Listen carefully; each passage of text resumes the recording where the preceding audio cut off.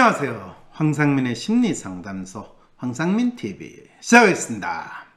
여러분, 지금 대통령 선거를 이제 한 2달? 3월 9일이니까 이제 진짜 마른 3월이지 2달 조금 반 정도 남았는데 여러 가지 이슈들이 막 나옵니다. 그런데 신기하게도 이번 대통령 선거는 현재 후보로 나온 분들의 심리가 뭐냐, 그분들의 마음이 어떤 거냐, 이런 거에 대해서는 사람들이 관심이 별로 없는 것 같아요. 관심이 없다기보다는 관심을 둬봤자 연세도 있으신 분들이니까 하루아침에 바뀌겠냐, 그거보다는 그분 주위에 있는 가족들을 가지고 서로 공격을 하는 게 선거 전략에 낫지 않겠냐, 이런 상황이 돼버린 듯 합니다. 그러다 보니까 지금 야당 후보의 부인에 대한 거는 그것도 과거에 있었던 일이니까, 그렇죠. 사실은 인간의 마음에 대해서 그 사람이 어떻다라고 주장하는 거는 대부분의 경우에 과거에 있었던 일로 이야기를 하는 상황이고, 현재 그 사람이 어떤 건가에 대해서는 사실 우리가 잘 알기가 쉽지 않은 상황이 되다 보니까 아마 그럴 수도 있는 것 같은데, 제가 상당히 흥미롭게 요 근래에 일어났던 거는 대통령 후보 아들이 도박 중독이라고, 또 아버지가 나와가지고 직접 국민들에게 사과하는 이야기까지 했으니까 도박 중독인가 보다 라는 생각이 드는데, 그거를 이제 치료를 받도록 하겠다 라고 하는데, 그 말씀은 이제 아들이 도박을 해가 한 돈 1,000만 원 잃은 것 같은데, 그거 잘못했고요, 치료받겠습니다 하고 했는데, 저분은 사실 아들의 마음을 조금은 아시나라는 걱정이 조금 들었습니다. 그런 생각이 들었으니까 어떤 분이 이런 사연을 보내와서 그 아들이 도박 중독자라고 고백한 그 대통령 후보 그분의 마음을 좀 읽어주세요 라고 이야기하는데, 사실 이전에 미국 대통령 후보는 내가 알코올 중독이었다, 그리고 이제 알코올 중독을 손을 끊고 이제 진짜 망나니 아들이었다가 대통령 후보로 나오고 대통령 된 그분 아시죠? 그죠? 네, 그런 분도 있고, 또 그분이 나름대로 상당히 아버지는 이 재선을 못했는데 아들은 재선까지 한 훌륭한 대통령으로 또 자리매김하신 분도 있거든요. 물론 이 전쟁을 또 만들어가지고 상당히 미국을 진짜 상당히 바꾼 트럼프도 아니거든요. 트럼펫인지 트럼프인지 그거 아니거든요. 그럼 누군지 한번 찾아보세요. 이 젊은 시절에 알코올 중독자였다가 나중에 대통령이 됐던 미국 대통령.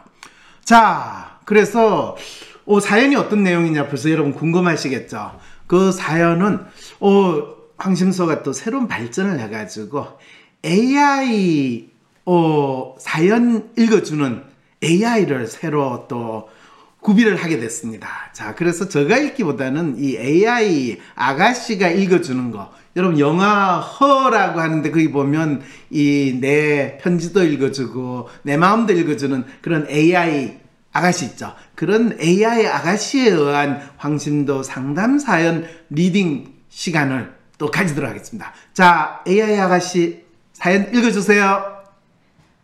안녕하세요, 박사님. 최근에 도박 중독에 관련된 책을 읽고 있었는데 하필 이재명 후보 아들이 도박 문제로 화두에 올라 책을 읽다 궁금해진 부분 질문하고 싶어 사연을 보내봅니다. 제가 읽은 책 도박 중독자 나의 오빠의 저자는 도박 중독자 오빠와 가족으로 사는 고통스러운 시간에 대해서 말하고 있는데요. 그 책에서는 도박 중독에 대해서 이렇게 정리해 두었어요. 도박 중독은 전 세계에서 정신질환의 진단 기준으로 통용되는 미국 정신의학회의 정신장애의 진단 및 통계 편람 제5판의 도박 장애로 정식 등재된 정신질환이며 행위 중독의 한 유형이다. 흔히 중독자의 뇌를 브레이크가 고장난 채 내리막길을 달리는 자동차와 같다고 표현한다. 뇌의 보상회로 쾌감 중추는 우리가 맛있는 음식을 먹거나 사회적 성취감을 느끼는 등 쾌감을 느낄 때 도파민을 분비한다. 도박을 할 때도 도파민이 분비되는데 이때 분비되는 양은 일상생활에서 느끼는 기쁨의 정도를 넘어 강력한 쾌감과 만족감을 느끼게 한다. 도박자는 이때 경험한 쾌감과 만족감을 다시 느끼기 위해 도박 행동을 반복한다. 점점 동일한 수준의 쾌감을 얻기 위해 더 강한 자극을 필요로 하게 되고 그 결과 더 많은 돈과 시간을 도박에 쓰게 된다. 뇌의 보상회로에 이상이 생겨 금단 증상을 느끼고 의지로 제어할 수 없는 상태가 되는 것이다. 오빠는 이대로 계속 달려가면 죽을 줄을 알면서도 브레이크가 고장나 어찌할 수 없는 자동차와 같았다. 그러나 암이나 폐렴 환자가 스스로 원해서 그 병을 앓게 된 게 아니듯 오빠가 도박 중독 환자라는 정신적 질환을 얻게 된 것 또한 그가 원한 바가 아니었다. 다리가 부러지고 칼에 베어 상처가 난 사람에게 그의 의지만으로 상처가 아물게 하라고 말하지 않듯 도박 중독 또한 자신의 의지만으로 절대 고칠 수 없는 정신질환이며 오빠는 그 질환을 앓는 환자였다. 저는 종종 심각한 이의 중독자라는 이야기를 듣곤 하는데요. 그럼 저 역시 도파민으로 얻는 쾌감을 느끼기 위해 미친 듯이 일을 해대는 일종의 정신병 환자라고 생각을 해야 하는 건가요? 그리고 그나마 제가 중독되어 있는 것이 도박, 술, 성, 쇼핑, 담배, 커피 등이 아니라 다행이라고 생각해야 하는 걸까요? 이재명 후보는 아들의 불법 도박 문제를 두고 치료를 받게 하겠다고 하는데요. 그가 말하는 치료라는 건 무엇일까요? 저자는 오빠의 도박 중독을 해결하기 위해 가족 모두와 함께 상담사를 찾아갔다. 상처만 받고 절망했다 고백합니다. 그러다 우연히 단도박 모임이라는 것을 알게 되어 도박 중독자 가족 모임에 참여하게 됩니다. 이 단도박 모임은 1984년 폴 화이트 신부님에 의해 한국에서 시작되었는데요. 신부님 자신이 1960년대 한국에서 사목을 하며 심각한 도박 중독에 시달리다가 결국 미국으로 돌아가 단도박 모임을 나갔고 단도박과 재발을 반복하다가 1984년 강원도의 한 농부가 도박 중독에 빠져 농약을 먹고 자살한 사건을 접한 뒤 한국의 단도박 모임을 세우기로 결심했다고 합니다. 가족 모임 내용 중 의견들, 부채 문제는 전적으로 중독성 도박자 자신의 책임을 지고 해결해야 할 문제입니다. 절대로 아는 체 하지 마십시오. 누구라도 절대로 중독성 도박자의 빚을 갚아주거나 지불을 보증해주거나 하지 마십시오. 이 조언을 듣고 저자는 빚을 갚아주지 말라니 하루만 연체해도 대부업체 이자가 눈덩이처럼 불어나는데 가만히 손 놓고 있다가는 실용불량자가 되고 직장에서 쫓겨나고 구직시 불이익을 당하고 파산에 이를 것이다. 안 갚아주면 폭력을 쓸 수도, 집을 나갈 수도, 범죄를 저지를 수도 있다. 최악의 경우 자살에 이를 수도 있다. 그러나 모임에서는 단호하고 반복적으로 절대 도박 중독자의 빚을 갚아주어서는 안 된다고 했다. 중독자가 자신이 중독자임을 인정하고 싶어 하지 않는 만큼 가족들도 그가 환자임을 받아들이고 싶어 하지 않는다. 혹은 그가 환자임을 받아들이지 않아야 계속 원망할 수 있기에 부인한다. 가족들은 돈반을 해결해주면 그만두겠지 하는 안이한 생각으로 이번 한 번만 마지막으로 믿어주겠다고 말하며 혹은 반쯤 속아주는 심정으로 돈을 내놓는다. 위기를 끝없이 유예할 수 있을 것처럼 말이다. 그러나 오늘 갚아주더라도 내일 또 똑같은 실랑이를 벌여야 한다. 환자라는 사실을 받아들일 때 도박 중독자도 가족도 문제를 의지로 혼자 힘으로 해결할 수 있다는 착각을 버리고 전문가와 자조 모임을 찾는다. 박사님께도 도박 문제로 찾아오는 내담자들이 있을 것 같은데요.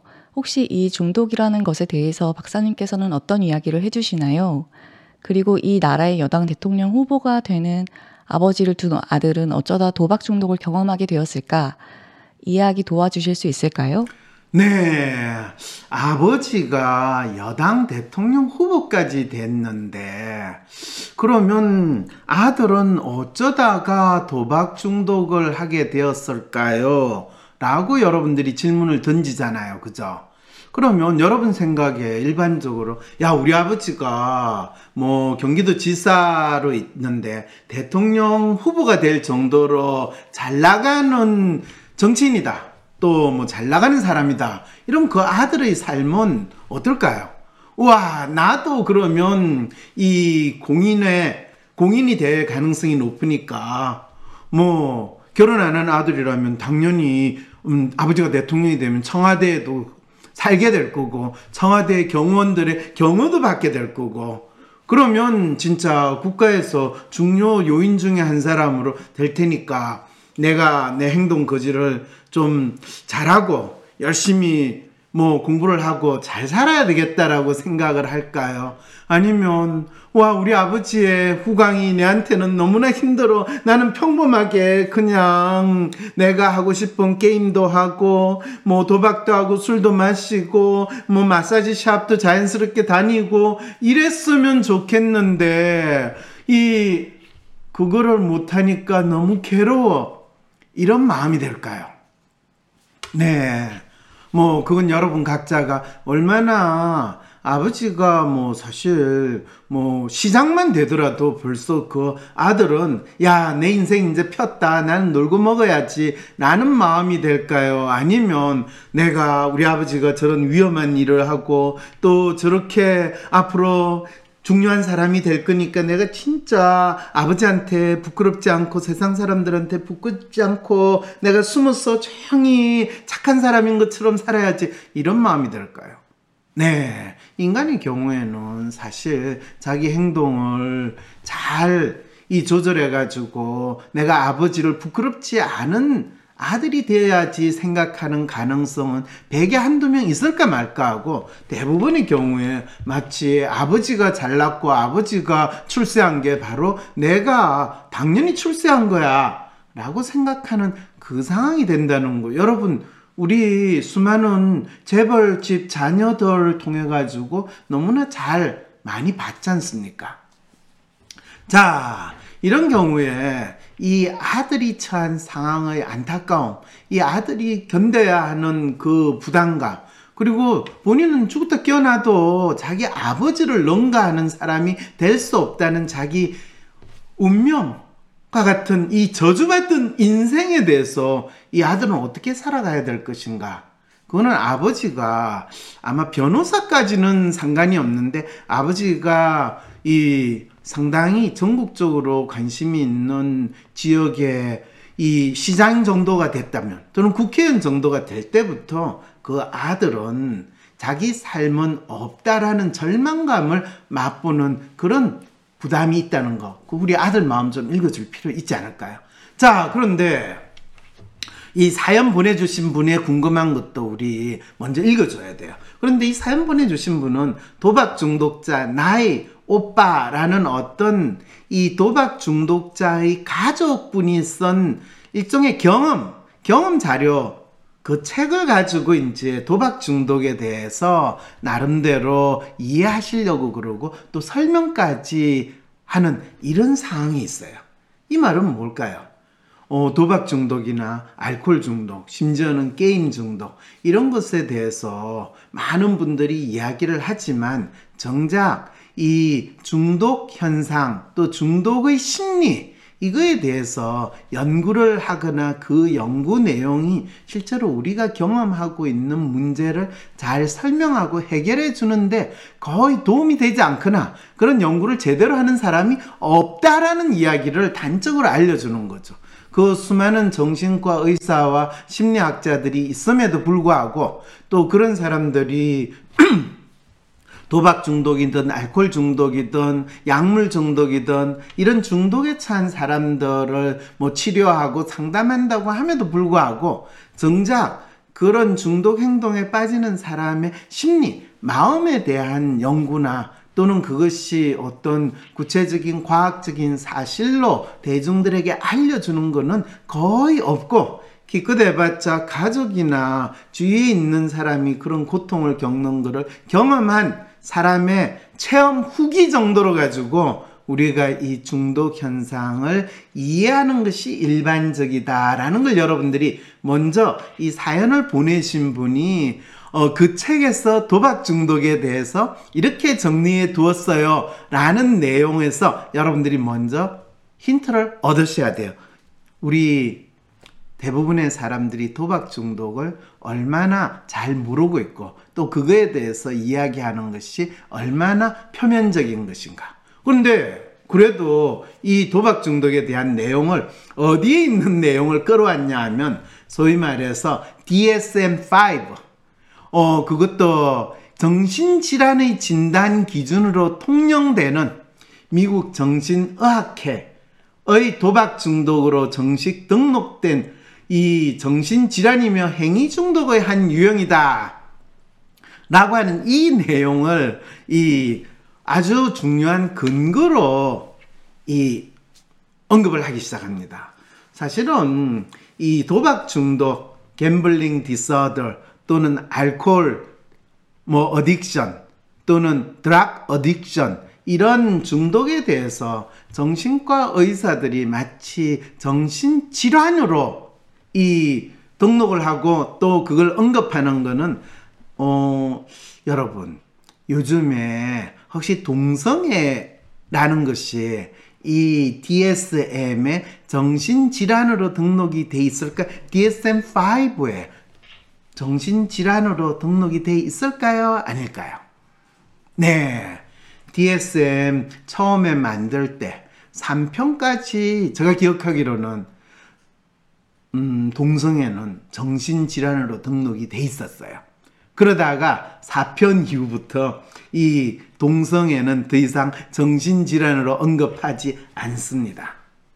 그래 놓고 사실은 1980년, 90년대까지 이 정신과 의사는 동성애조차 뇌의 어떤 부위의 이상이라고 주장을 하다가 요즘에는 이제 그런 주장하는 동성애자의 손해가 어떻다, 이 뇌 피질 부위가 어떻다라고 주장하는 정신과 의사는 한 명도 없습니다. 한 명도 없다는 말은 아직도 하시는 분도 있는데 마치 꿈꾸듯이. 그런데 공식적으로 이야기하지는 않아요.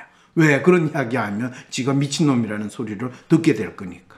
이 말은 뭐냐 하면 정신과 의사가 정신질환이라고 이름 붙이는 거는 그때 본인들이 믿고 싶은 거를 그냥 정리를 한 내용이 불가하고, 또 실제로 DSM-5 같은 경우에는 그것이 너무 심해졌는데, 그러면 정리를 할 때는 어떤 기준으로 정리를 하냐 하면 항상 우리 신체 기관의 하나인 뇌를 마치 신성시하고 신비시해가지고 마치 각각의 사람들이 신을 믿듯이, 하나님을 믿듯이, 근데 그 하나님은 예수님인지 부처님인지 알라신인지는 각자 믿고 싶은 대로 믿듯이 뇌를 마치 모든 정신질환의 원인인 것처럼 언급을 하는 이 놀라운 믿음의 체계 속에서 이야기를 하는 것이 정신의학자, 의사들, 정신과 의사들의 주문을 외우는 듯한 정신병 이름 붙이기 진단 과정이라고 설명을 한다면 여러분 이해가 조금 되십니까? 그래서 정신의학회라고 하는 데서 정신과 의사들은 도박장애라고 이제 이 뇌를 신성한 신으로 모시고 그 뇌의 어떤 부위가 잘못됐다, 어떤 기능이 잘못됐다라는 설명을 이제 하게 되는 거죠. 그러면서 이런 비유를 들어요.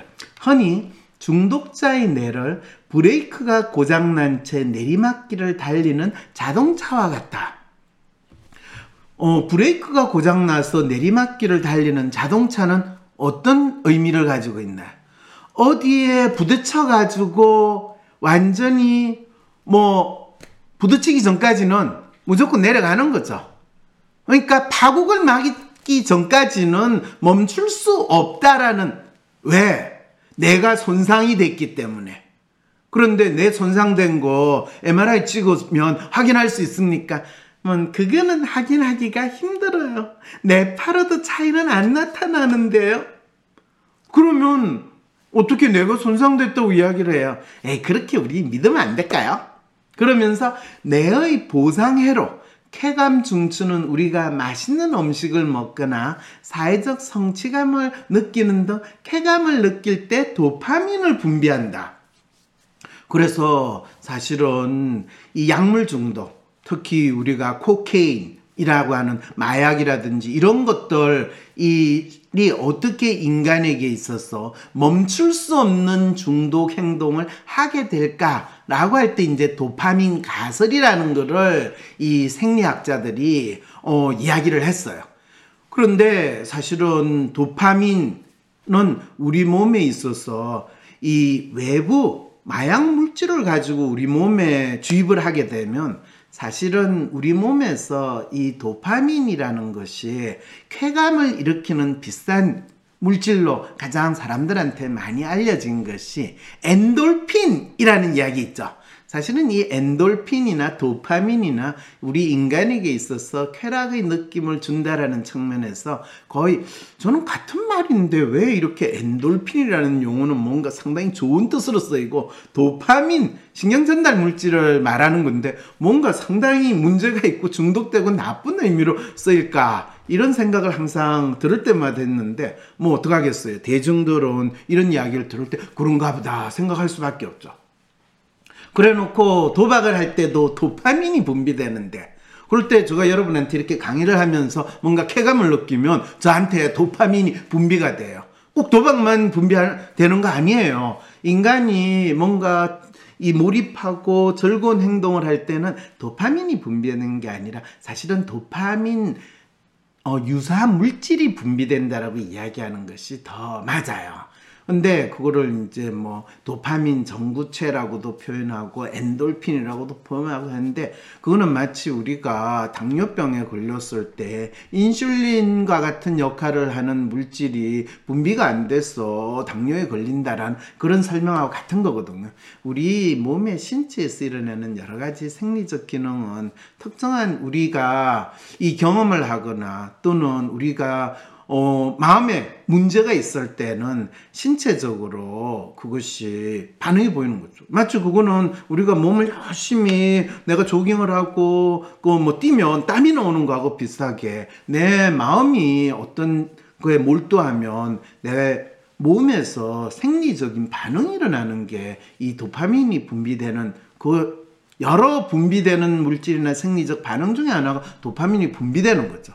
그렇다면 도파민의 분비는 내가 하고 있는 어떤 행동이나 경험의 결과물이지 그 도파민 분비 때문에 내가 어떤 행동이나 경험을 하게 되는 원인이나 이유가 아닌데도 불구하고 상당히 이게 무지한가 아니면 과학적 사고를 못하는 의사들의 이 믿음 체계인가 모르겠지만 이걸 거꾸로 이야기를 할 때 항상 정신병을 설명하는 의사분들의 놀라운 과학적인 논리라고 저는 항상 생각이 듭니다. 여기서도 언급이 됐지만은 이때 분비되는 양은 일상생활에서 느끼는 기쁨의 정도를 넘어 강력한 쾌감과 만족감을 느낀다. 근데 심리학적 입장에서는 사람들이 강력한 쾌감과 만족감을 느낄 때는 우리 몸에서 도파민과 유사한 신경전달 물질이 더 많이 분비된다. 이렇게 말하는 게 맞거든요. 그런데 이때 경험한 쾌감과 만족감을 다시 느끼기 위해 도박 행동을 반복한다. 이게 말이에요? 소예요? 라는 질문을 이제 하게 되는 거죠. 왜냐하면 내가 강력한 쾌감과 만족감을 다시 느끼기 위해서 도박 행동을 하는 게 아니라 내가 도박 행동을 할 때 그런 짜릿한 경험을 느낄 수도 있어요.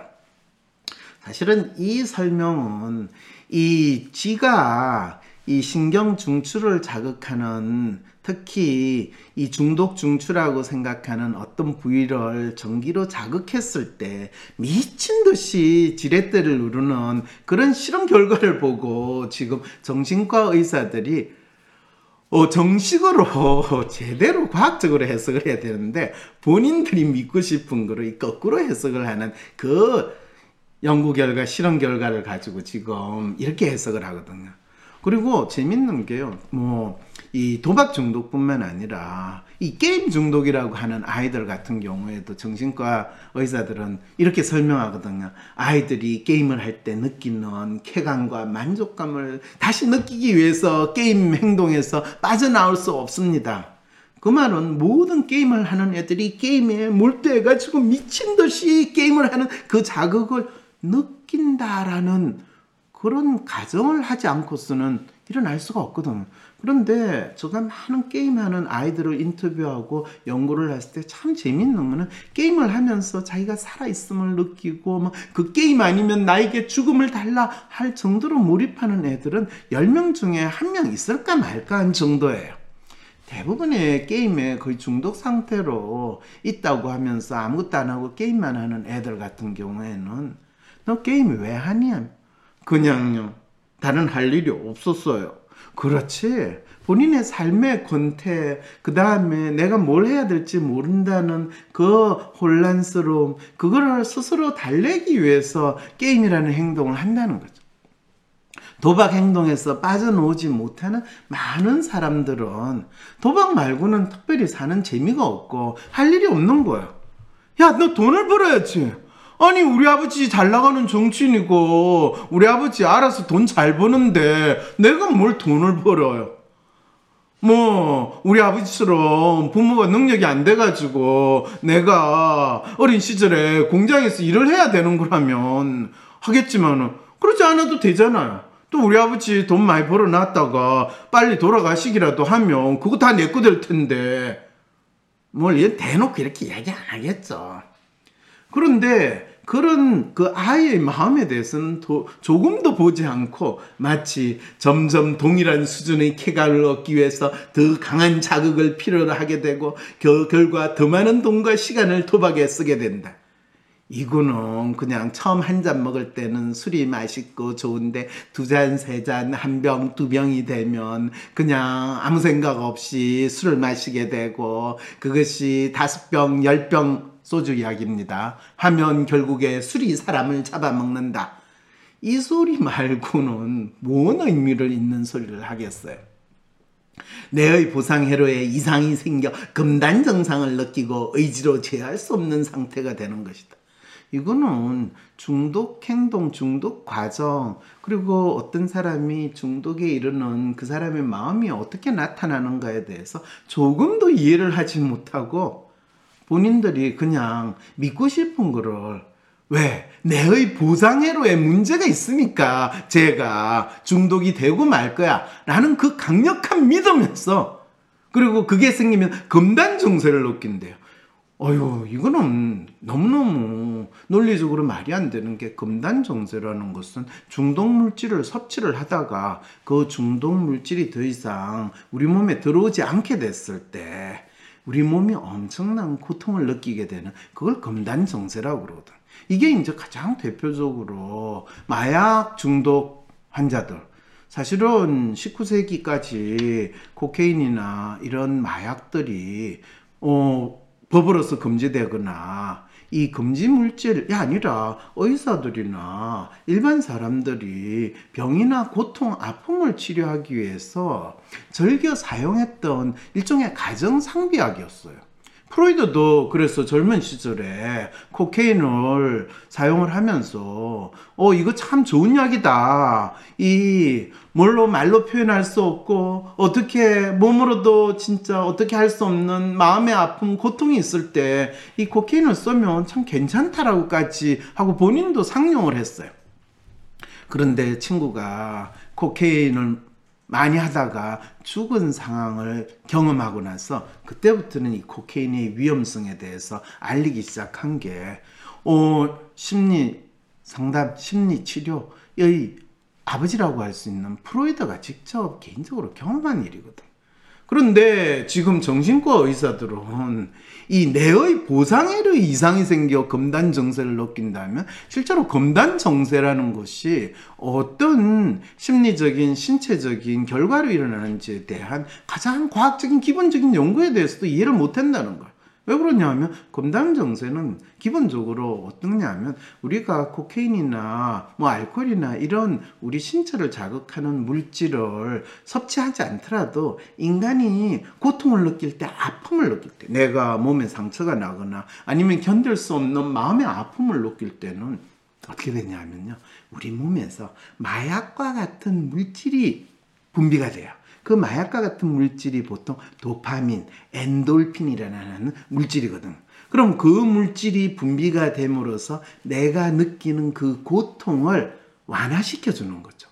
와, 인간의 신체는 진짜 놀랍지 않아요?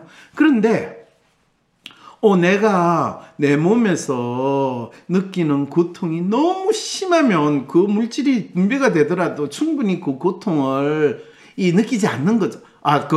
고통이 완화되지 않는 거죠. 그래서 내가 도저히 고통을 참을 수 없어. 이런 상황이 되는 거죠. 제가 이 설명을 하는 데 있어 얼마나 고통스러운지 아시겠죠, 여러분? 그런데 이런 상황에서 이제 우리가 마약성 물질, 소위 말해서 진통제라는 것을 우리 몸에 주입을 하게 되거든요. 이거는 인위적인 외부 물질이에요. 그러면서 우리 신체에 들어와 가지고 도파민이나 엔돌핀과 같은 이 역할을 해주는 거죠. 그러니까 우리 몸에서 자연적으로 만들어지는 이 진통 효과가 있는 물질은 외부에서 물질이 들어오니까 그 다음 또 그러면 내가 이거 계속 안 만들어도 되겠네? 그럼 외부 물질이 들어와서 내가 지금 하는 고통을 완화시키는 그 역할을 해줘요. 이런 상황이 벌어지는 거죠. 이렇게 되면 점점 외부 물질이 더 많이 들어오면 들어올수록 내가 스스로 만들어내는 이 마약성 신경전달 물질 또는 엔돌핀이나 도파민과 같은 이런 물질이 줄어들게 되죠. 그러면 이제 우리는 그 물질에 중독된다. 그래서 우리가 약물 중독 또는 알코올 중독, 그런데 그게 행동 수준의 도박 행동이라는 거, 또 게임한다라는 행동, 이 행동 수준으로 이야기를 하면 도박 중독, 게임 중독, 이런 식으로 물질과 행동이 같이 똑같은 중독 효과를 있다라고 정신과 의사들은 믿고 그것이 뇌의 어떤 기능에, 신경 전달 물질에 영향을 미치지 않을까요? 라고 하면서 이제 만든 스토리가 중독에 대한 이야기가 되는 거죠. 이건 그분들이 만든 가설이지 실제로 정확하게 인간이 경험하는 것이냐에 대해서는 아직도 과학적으로 증명이 안 됐어요. 그런데 분명히 과학적으로 증명이 된 건 외부의 중독성 물질이 우리 신체에 들어오면 신체 내부에서 마약과 유사한 이 통증을 완화시키는, 고통을 완화시키는 물질에 스스로 우리가 배출할 수 있는 능력이 줄어들고, 그랬을 때 일종의 마치 샘에서 물이 쫙 나오다가 사람들이 그 샘물을 더 이상 사용하지 않으면 점차 그 샘물이 말라버리는, 그와 비슷하게 우리 몸에서 스스로 만들어내는 마약성 물질은 말라버리고 외부에서 들어오는 물질은 계속 양이 증가하게 되는 이제 이런 결과가 초래하되죠. 그러다가 중독을 치료하겠어 라고 하면서 더 이상 이 외부의 물질을 주입을 하지 않게 되면 엄청난 고통을 겪기 시작을 하는 거예요. 왜냐하면 온몸이, 온 마음이 나에게 마약성 물질을 줘, 내가 거기에서 내 통증을 완화시키는 물질을 줘 하는 이런 상황에 처하게 되거든요. 그게 금단정상이라고 느끼는데, 금단정상을 느끼고 의지로 제어할 수 없는 상태가 되는 것이다 라고 하는 것은 이 메커니즘에 대해서 상당히 무지한 상태에서 이야기를 하고 있다는 거죠. 그래놓고 너무 재밌는 게, 오빠는 이대로 계속 달려가면 죽을 줄을 알면서도 브레이크가 고장나 어쩔 수 없는 자동차와 같았다. 이건 정신과 의사분이 이야기한 게 아니고 오빠가 중독된 본인이 그냥 일반인의 입장에서 오빠의 상황을 이해하고 싶어서 이렇게 쓴 거죠. 그러니까 금단정세라는 말 의미조차도 정확히 알지 못하고, 그러면서 그걸 어디에 비유를 하냐 하면요, 암이나 폐렴 환자가 스스로 원해서 그 병을 앓게 된 게 아니듯, 오빠가 도박 중독이라는 정신질환을 얻게 된 것 또한 그가 원하는 바가 아니었다. 여러분, 통증에 대해서, 통증의 심리에 대해서가 이야기를 할 때 과연 암이나 폐렴 환자가 스스로 원해서 그 병을 앓게 된 거 아닌 건 있지만은, 그 환자가 자기 자신에 대해서 어떤 마음을 가지고 있고 어떤 마음으로 생활하는가가 스스로 환자가 됨으로써 자기가 부닥쳐 있는 많은 문제나 자신의 상황에서 자기가 어떻게 살아가야 될지를 모를 때 자책이나 자학이나 심지어는 자해하는 마음으로 살게 되면, 그게 암이 됐든 폐렴이 됐든 또는 당뇨가 됐든 자기 스스로를 파괴시키는 행동들을 줄기차게 하는 결과로서 우리 신체의 병이 나타난다라고 제가 설명을 참 많이 했죠. 그렇게 됐을 때 스스로 환자가 됨으로써 자기 삶의 많은 문제를 해소할 수 있는 마음을 가지고 있는, 또는 어떤 특정한 행동이나 특정한 물질에 의존함으로써 자기의 삶을 스스로 포기하는 그런 사람들의 마음에 대해서 여러분들이 상상해 볼 수 있겠어요?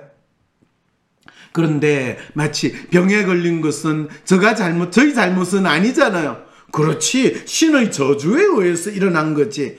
이렇게 믿고 싶은 사람들은 자기 인생이 자기 책임에 의해서 자기가 결정하고 자기가 스스로 선택한 거다라는 것을 결코 받아들일 수 없는 사람의 마음이라고 한다면 여러분 이해가 되겠어요? 아니 그럼 박사님, 이재명 씨의 아들은 자기 인생이 자기 책임이고 자기 스스로 자기의 행동에 대해서 책임지려는 마음을 가지지 못하는, 누군가에게 의존하고 누군가에게 그냥 누가 내 삶을 잘 챙겨줄 거라고 믿는 그런 마음으로 살고 있다는 말인가요? 그렇죠. 이재명 씨는 뭐 가족을 잘 본인이 그거 하겠다라는 그 마음으로 사니까 국민들의 문제를 다 돌봐주고 기본 소득으로 통해 가지고 여러분들이 대통령과 국가의 사회에 의존하면서 살 수 있는 그런 사람으로 만들겠습니다라는 것이 기본 그거잖아요. 그래서 다리가 부러지고 칼에 베어 상처가 난 사람에게 의지만으로 상처가 아물게 하라고 말하지 않듯, 도박 중독 또한 자신의 의지만으로 절대 고칠 수 없는 정신질환이며 오빠는 그 질환을 앓는 환자였다. 그 책에 이렇게 써 있으면요, 제가 정확히 이야기를 할게요. 다리가 부러지고 칼에 베어 상처가 난 사람에게 의지만으로 상처가 아물라고 하지는 않아요. 의사한테 가서 치료받으라고 그러고 의사는 거기에 약을 발라주고 꿰매주고 하면서 도와는 줘요. 그렇지만은 너가 계속 본인을 자해하는 행동을 계속한다면, 그리고 그 자해의 극단으로 자살까지 한다면 거기에서 의사가 도와줄 수 있거나 의사가 해줄 수 있는 건 없다라는 이야기도 한다는 거. 결국에는 스스로를 자책하고 자학하고 자해하는, 그리고 자살까지 이루어지는 거는 결국에 본인의 의지로 이루어지는 거지, 내가 어쩔 수 없이 나를 자해하고 나를 스스로 목숨을 끊게 합니다, 이런 이야기 안 하거든. 자살하는 사람은 본인이 자살하는 그 의지를 얼마나 강하게 보이는데 재수가 없으면 죽게 되는 이 일이 벌어진다는 것 정도는 인식하셔야 돼요. 그 말은 뭐예요? 도박 중독은 본인이 끊고자 하는 의지, 또는 알코올 중독도 본인이 끊고자 하는 의지가 없이 그것을 끊고 중지할 수 있는 길은 딱 하나밖에 없어요. 도박장에 결코 못 가게 하고 도박을 할 수 있는 모든 걸로 찾아내가지고 이 강제 수용하는 그 폐쇄 병동에 집어넣는 것밖에 없어요. 그 다음에 알코올 중독도 저한테 논문 지도도 받고 또 알코올 중독에 대해서 이 연구도 하고, 또 심지어는 알코올 병동에서 몇십 년 동안 간호사로서 활동을 하신 그분이 저한테 처음에 자기가 알코올 중독에 대해서 연구를 하면서 심리학자인 저한테 그 연구를 지도해 달라고 요청이 왔을 때 제가 물었어요. 그래, 그 알코올 병동에서 일하신 지가 얼마나 되셨어요? 그러니까 자기가 그때 벌써 15년쯤 됐대요. 어이구, 그래요? 그러면 그 병동에 있으시면서 이 알코올 중독 환자라는 분들 많이 보셨으니까 그분들이 치료된 확률은 몇 프로 정도로 생각하세요? 그랬더니, 박사님, 사실 치료가 될 수가 없어요. 의사들도 치료할 수 있는 방법이 없다고 다 이야기해요. 그럼 알코올 병동은 왜 하세요? 그 병동에 집어넣으면 알코올을 마시지는 못하잖아요. 그럼 강제로 알코올을 마시지 않게 하는 것이 유일한 치료법이라는 이야기네요. 네, 그래요. 그럼 언제까지 잡아두나요? 환자가 원하는 때, 환자의 가족이 원하는 때 6개월, 1년이 거의 최장 기간인데요. 1년 있다가 그러면 1년 정도 있으면 알코올을 그러면 안 마시게 되는 거죠. 못 마시니까요. 그럼 1년 있다가 다시 1년 안에 다시 들어오시는 분들 비율은 어떻게 되세요? 우리 병원에 딱 들어온다라고 이야기할 수는 없지만은 그렇게 해가지고 1년 동안 소위서 금주를 하신 분들이 나갈 때는 자기 두 번 다시 알코올 이제 섭취 안 하겠다고 그러는데, 대부분 그런 분들이 1년도 못 가가지고 다시 병원에 오거나 그 다음부터는 죽어도 병원에 안 오면서 알코올 중독자로 사시는 경우가 거의 90%에서 95%입니다. 그 말은 1년 동안 술을 금주하신 분이 나가가지고 더 이상 평생 동안 알코올을 섭취하지 않는 완전한 단주를 하는 그 활동을 하시는 분은 5% 이하라는 이야기죠. 그러면 뭐 그거는 치료가 안 된다는 이야기네요. 치료가 되죠. 예, 폐쇄병동에 감금되어 있는 동안은.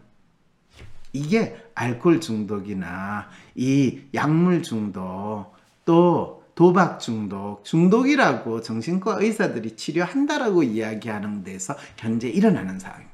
그러면 그거를 당신이 왜 연구를 하려고 그러나요? 그랬더니 저는 실제로 이 단주를 한 사람, 소위 말해서 더 이상 알코올을 안 먹는 사람, 또 단주를 했다는 강한 의지를 가지고 안 먹는 사람이 어떤 계기로 다시 또 술을 마시게 되는가. 그랬을 때 술이라는 것이 단순히 물질적으로 알코올의 문제가 아니라 그 사람에 있어서 어떤 심리적인 의미, 마음으로서 술을 받아들이는가, 그걸 알기만 한다면 진짜 단주하는 사람은 술을 먹느냐 안 먹느냐의 문제가 아니라 그 사람이 술을 어떤 마음으로 접하는지, 그것을 알면 단순히 술을 먹었다 안 먹었다의 표현이 아니라 술을 매일같이 즐기면서, 사실 그 이야기 들 때 제가 속으로 약간 찔렸어요. 그때 저희 삶에 있어서도 하루에 밤에 잘 때 맥주 한 캔이나 두 캔 또는 와인 한두 잔 아니면 잠을 못 자는 그런 엄청난 고통에 시달리는 상황이 있었거든.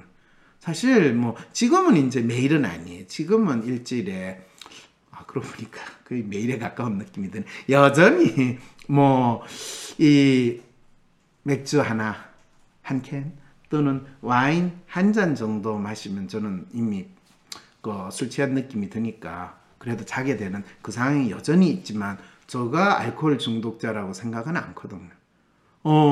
어쩌면 그것이 저희 삶에 있어서 저한테 상당히 도움이 되기도 하거든요. 만일 그렇게 술 먹는 사람을 알코올 중독자로 해서 다 집어넣으면 아마 이 세상에 한국 사람 남자들 아마 반 이상은 그렇게 되지 않을까요? 예. 그래서 정신질환이라고 뭐 도박 중독이 됐든 알코올 중독이 됐든 약물 중독에 대해서는 제가 뭐라고 또 이야기하기는 좀 그래요. 왜냐하면 약물의 종류에 따라서 또 그것이 그 사람에게 이 주는 경험이 너무나 다양하기 때문에. 자, 여기서는 그러면 이분 질문을 가지고 제가 또 이야기를 하죠.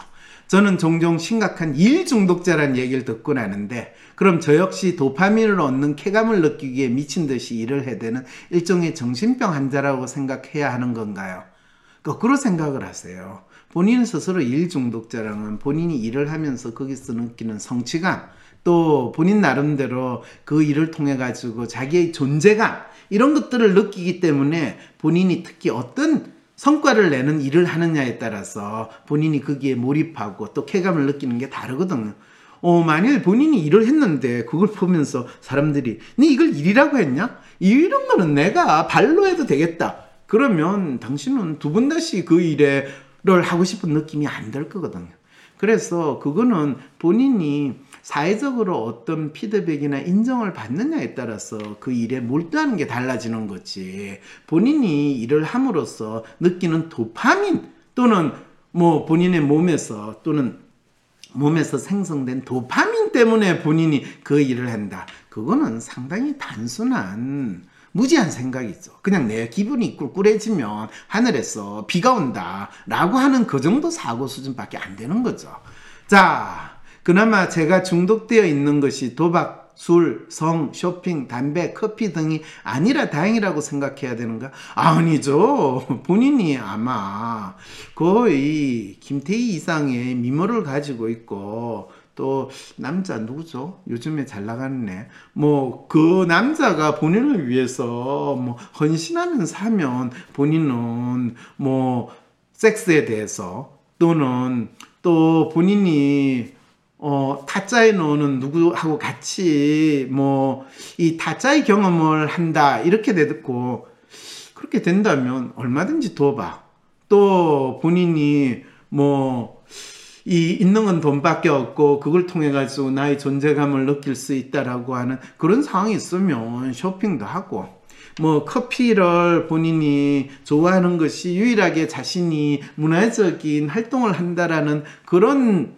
느낌이 들 때는 또 커피 이런 거에 얼마든지 본인이 처해 있는 상황에 따라서 본인에게 가용한 자원, 또 본인의 꼬라지에 따라서 얼마든지 각기 다른 이슈로 중독이 될 수 있는 거죠.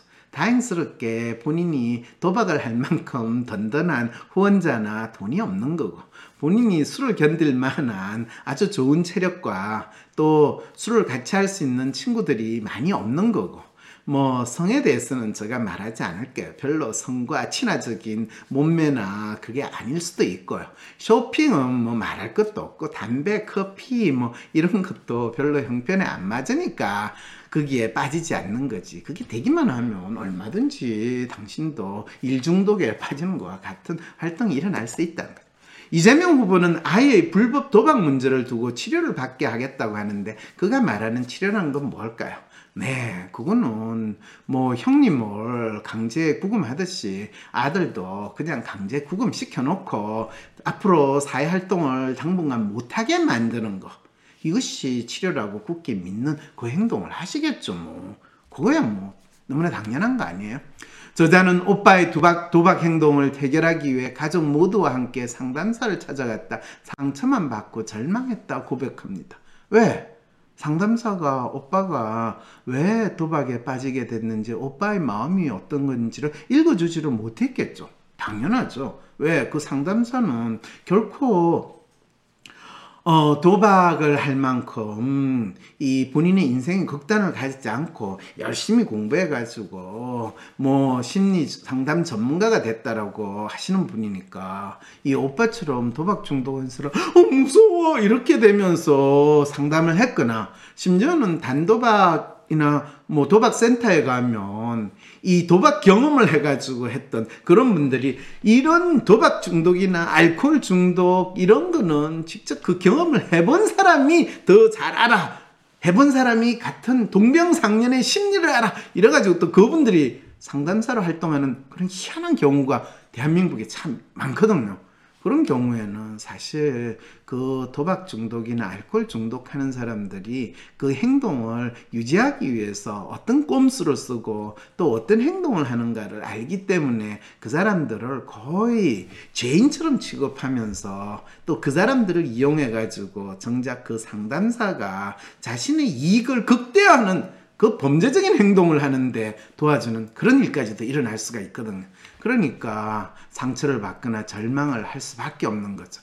그러다가 우연히 단도박 모임이란 걸 알게 되어 도박 중독자 가족 모임에 참여한다. 이 단도박 모임도 사실은 알코올 중독자, 알코올릭 어노니머스라고 해가지고, 알코올 이게 사실은 이 1900년대 중반? 후반? 그보다 더 일찍 일어나지 않았을까 저는 싶은데요. 그게 미국에서 사실은 처음에는 이 알코올 중독자들을 중심으로 일어났던 같은 경험을 한 사람의 치료, 또는 이 경험을 공유함으로써 스스로의 아픔을 치료한다. 이게 아마 1960년대에 상당히 많이 활성화됐던 활동이라고 할 수 있어요. 처음에는 알코올로 됐고, 그 다음에 이제 도박으로 중독 행동이라고 정신과 의사들이 이름 붙이는 거에 적용이 됐는데, 그거를 가서 그래도 조금 동병상련의 안타까움과 또 동병상련의 지혜를 공유하게 됐다라는 걸 이제 이야기하는 거죠.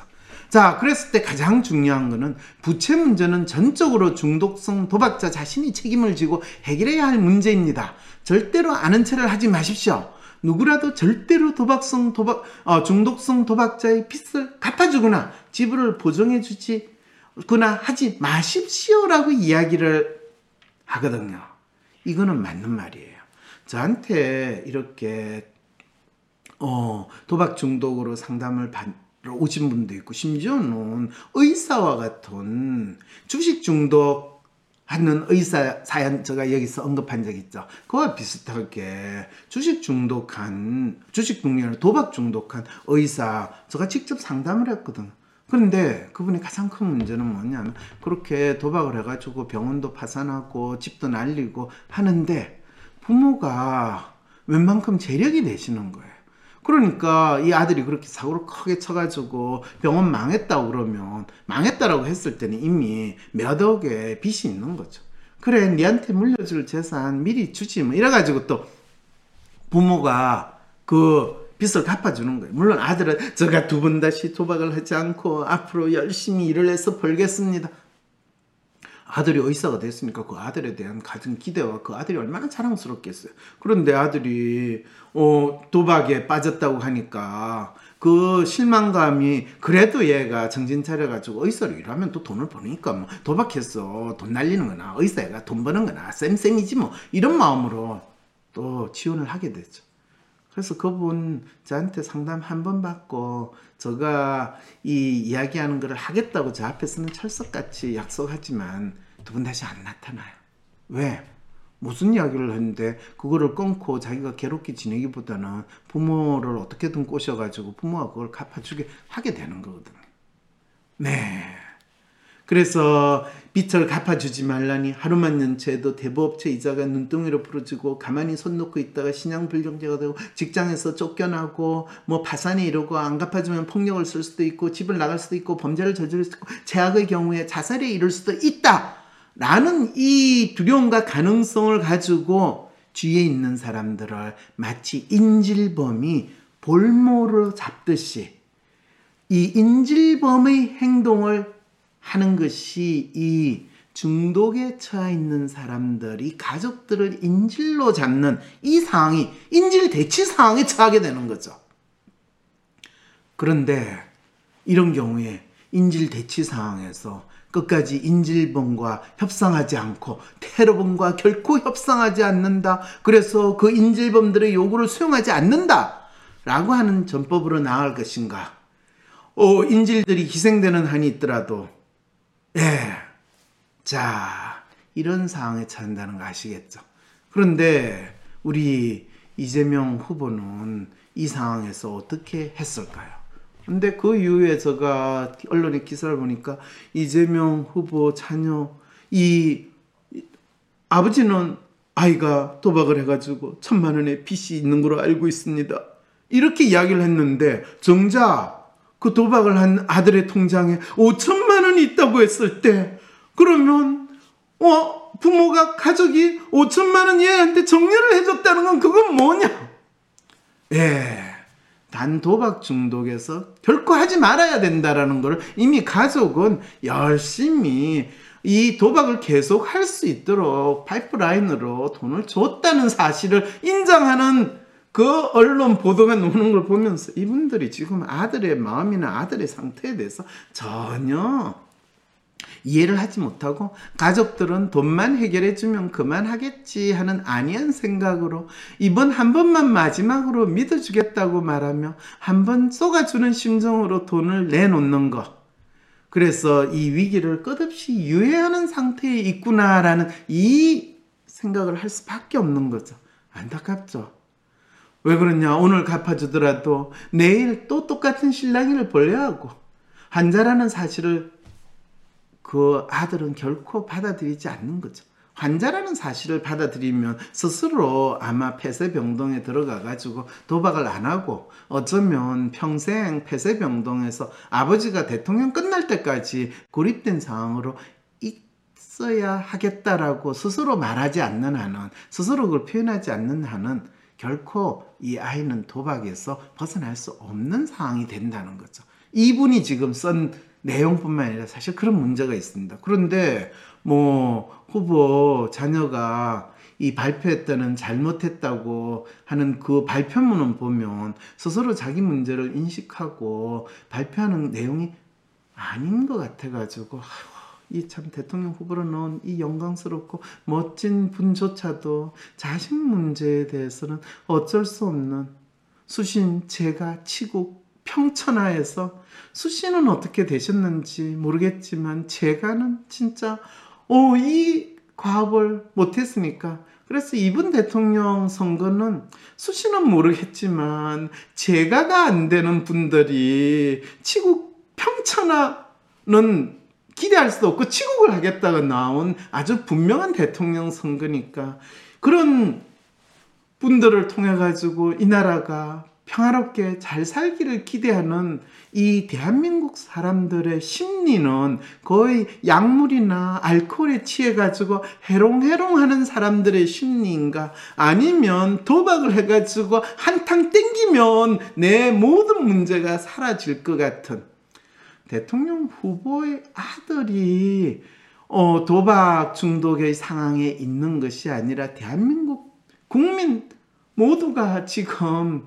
도박판에서 섭답판에서 하나만 잘 끌었기만 하면 내 문제가 해결될 거라고 믿는 그런 상태는 아닌가라는, 아이고, 이재명 씨 아들 심리 분석을 하다가 결국에 또 제가 보고 싶지 않는 대한민국 이 국민들의 심리 분석을 하게 됐네요. 여러분, 다음 에피소드 기다려주세요. 새해가 된다는데 왜 희망이 느껴지지 않지? 뭔가 계속 더 힘들 것 같은 느낌. 그래도 새해에는 내 삶이 조금 더 나아지고 발전하면 좋겠는데. 황상민 박사님, 새해에는 어떻게 해야 제가 원하는 것을 이루고 변화된 삶, 발전된 삶을 살고 결실을 맺을 수 있나요? 새해에 성공적인 삶을 만들기 위해 황상민 박사님의 통찰력 넘치는 조언이 필요하다고요? WPI 상담 코칭 전문가 초급 과정 워크숍에 참여해보세요. 황상민 박사님에게 1대1로 자신의 삶의 고민에 대한 조언도 얻고 WPI 성격 이론에 대해서도 배우는 일거양득의 시간이 될 것입니다. 초급 과정 워크숍에서 WPI에 대해서 배우면 자신에 대해 더 정확히 알게 될 뿐만 아니라 주변 사람들에 대해서도 이해할 수 있습니다. 지피지기, 백전백승. 나와 나의 주변에 대한 정확한 인식은 나의 삶을 성공으로 이끌어 줄 것입니다. 초급 과정 워크숍은 WPI 상담 코칭 전문가 과정의 시작이기도 합니다. 새해에 상담가로서 자신의 삶을 만들어가고 싶은 분들도 적극 참여해주세요. 상세한 사항은 WPI 심리상담 코칭센터에 문의해 주시기 바랍니다. 신청은 02-6207-7430 또는 wpipc@naver.com 웹사이트 check.wisdomcenter.co.kr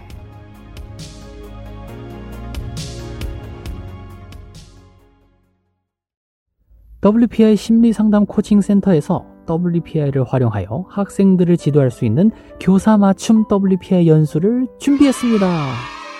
학생 지도에 WPI가 활용된다고요? 그럼 너무 좋겠다. 학생 지도에만 WPI가 사용됩니까? 아니요. 선생님 여러분의 마음을 아는 게 우선입니다.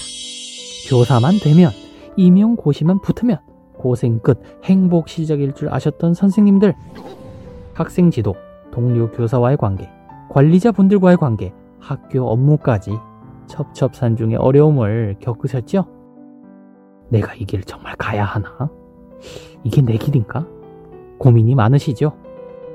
이번 연수에서는 학생들의 마음뿐 아니라 선생님들의 고민과 마음을 먼저 읽어드립니다. 지피지기, 백전백승. 먼저 선생님의 마음을 알고 학생들의 마음을 읽는다면 교사로서의 성공이 눈앞으로 다가옵니다. 학생들의 마음을 읽고 각 학생들의 WPI 성향에 맞는 생활지도, 학습지도, 진로지도 방안을 배우실 수 있습니다. 다음 학년 어떤 학생을 만나도 다 소화할 수 있는 학급 운영 방안을 손에 쥐고 가실 수 있습니다. 교사로서의 전문성, 학생 마음 읽기를 통해서 이루어집니다. 마음 읽기 교사 연수를 수료하시면 WPI 상담 코칭 전문가 과정 초급 과정 워크숍을 수료한 것으로 인정도 해드립니다. 마음 읽기 교사 연수 워크숍은 2022년 1월 12일과 13일 이틀 동안 오후 1시부터 5시까지 하루 4시간씩 이루어집니다. 3월에 각 반의 WPI 무료 검사와 팔로우업 코칭까지 덤으로 받으실 수 있습니다. 마음읽기 교사 연수는 마음읽기를 통해 되찾은 교실의 저자 선생님들과 함께 합니다. 상세한 사항은 WPI 심리상담 코칭센터에 문의해 주시기 바랍니다. 신청은 02-6207-7430 또는 wpipc@naver.com, 웹사이트 check.wisdomcenter.co.kr입니다.